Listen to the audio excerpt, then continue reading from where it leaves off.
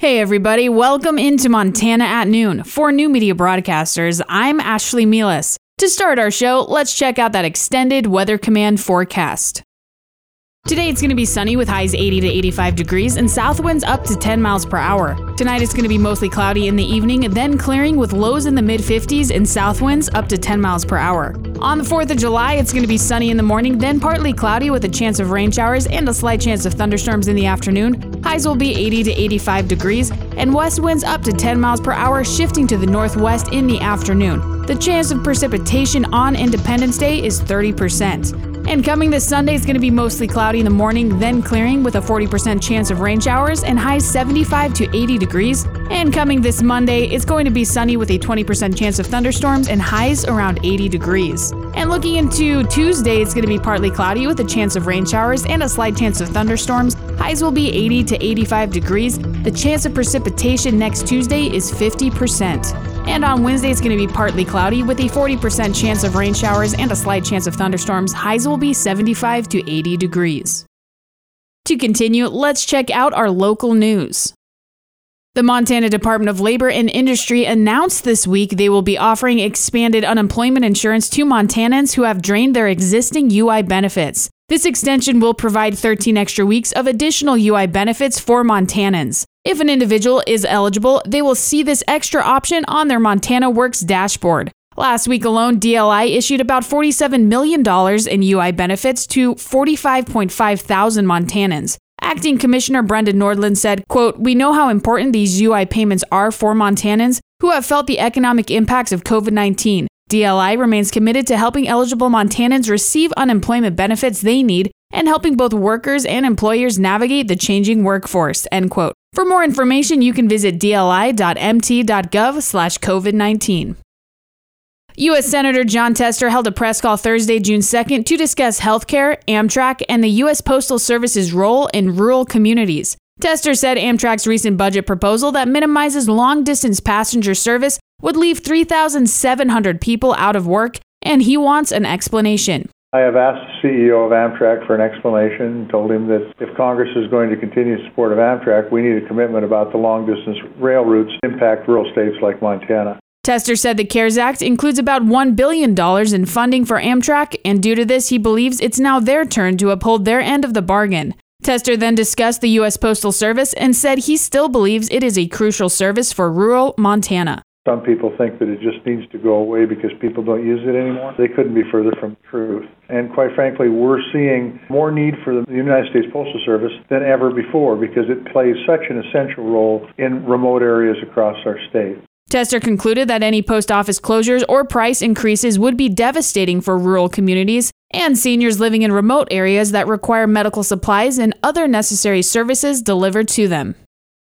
A man has been charged in Hill County District Court for allegedly attempting to aid a detention center inmate in his plan of escaping custody. Stephen L. Newberry has been charged with felony conspiracy to commit obstruction justice for allegedly attempting to help Joshua Glenn Reed flee from the Northern Montana Hospital on June 12th. Court documents state that Reed made 2 calls to Newberry from the detention center where they discussed a plan involving Reed escaping custody. Later that evening, Reed was transported to Northern Montana Hospital after he said he was dizzy and disoriented and had pain in his right wrist and left leg. Reed attempted to escape from the hospital after being discharged and awaiting transport back to the detention center, but he tripped over a pile of rocks and was tackled to the ground by an officer. Both Newberry and Reed are scheduled to be arraigned on July 13th.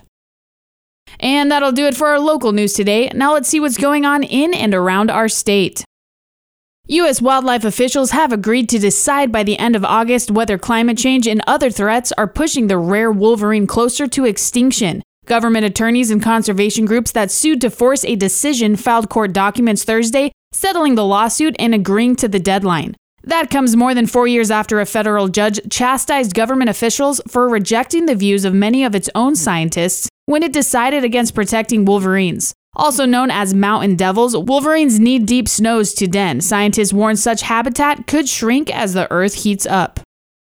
The Montana Governor's Office and the Office of Public Instruction have issued separate plans advising schools how to safely reopen in the fall. The plans released Thursday differ in content and approach, and officials from the 2 offices say they did not coordinate with each other on the final guidelines. Democratic Governor Steve Bullock says school administrators should look to both plans and other resources as they plan to reopen. Republican Superintendent of Public Instruction Elsie Arnson says school administrators have been calling for a unified plan, and she would have preferred to have been consulted.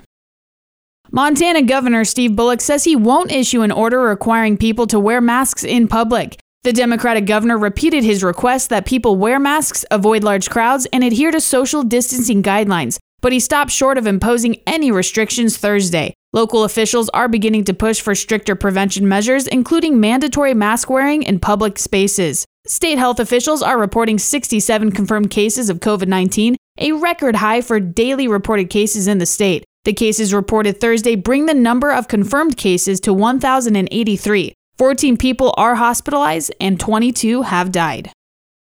Reporters, copy editors, and photographers at the Billings Gazette newspaper have voted to unionize the newsroom. The Associated Press reported that 18 of the 20 eligible staff voted by mail over a 3-week period, and all the votes tallied Thursday were in favor of unionizing. The newspaper is now affiliated with the Denver News Guild. Negotiations on the labor contract have not yet been scheduled. Gazette President Dave Worstall says the company plans to follow the law and bargain in good faith to reach a contract that is fair for all parties.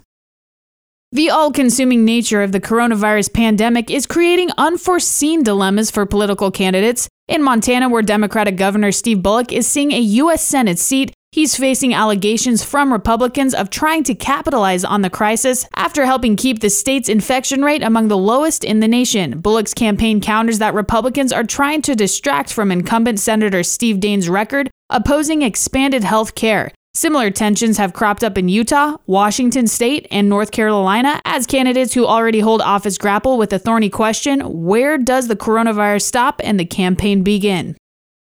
A number of safety changes are being implemented as courthouses in the South Central District of North Dakota prepare for resuming jury trials July 14th. The precautions include physical changes such as the installation of plexiglass barriers. The Associated Press reported other changes will be more about scheduling and managing traffic in a building with space limitations. Presiding Judge Bruce Romanek says no courthouse is built to keep people 6 feet apart. The district has more than 1,200 jury trials scheduled in the next year. The North Dakota Supreme Court suspended jury trials in March as the coronavirus pandemic gained momentum.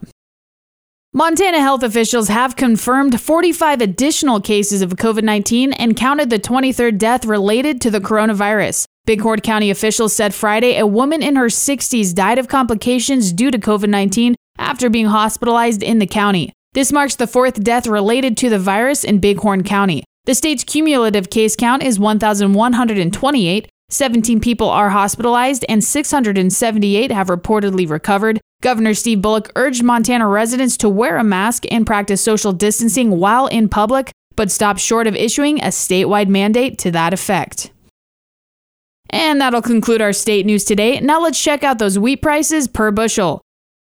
In Hill County, winter wheat is $3.88, while spring wheat is $4.53. In Blaine County, winter wheat is $3.78, while spring wheat is $4.48. In Liberty County, winter wheat is $3.93, while spring wheat is $4.53. In Choteau County, winter wheat is $3.88, while spring wheat is $4.53. And in Phillips County, winter wheat is $3.73, while spring wheat is $4.43. To continue, let's take a look at our funeral notices. Carol Ann Upshaw passed away of natural causes at the Sweet Memorial Nursing Home in Chinook on April 8th, just 4 days after her 76th birthday. Cremation has taken place and a graveside service will be held at 10 a.m. on Friday, July 10th in Calvary Cemetery. A reception will follow the graveside service at the Eagles Club in Chinook. Please visit Carol's online memorial page and leave a message of condolence for her family at hollandbonine.com. Well, folks, that will conclude our show today. I want to thank you for tuning in. And remember, we are your primary news source 7 days a week on KOJM and KPQX. For New Media Broadcasters, I'm Ashley Mielis, and I hope you have a great weekend and a happy Independence Day.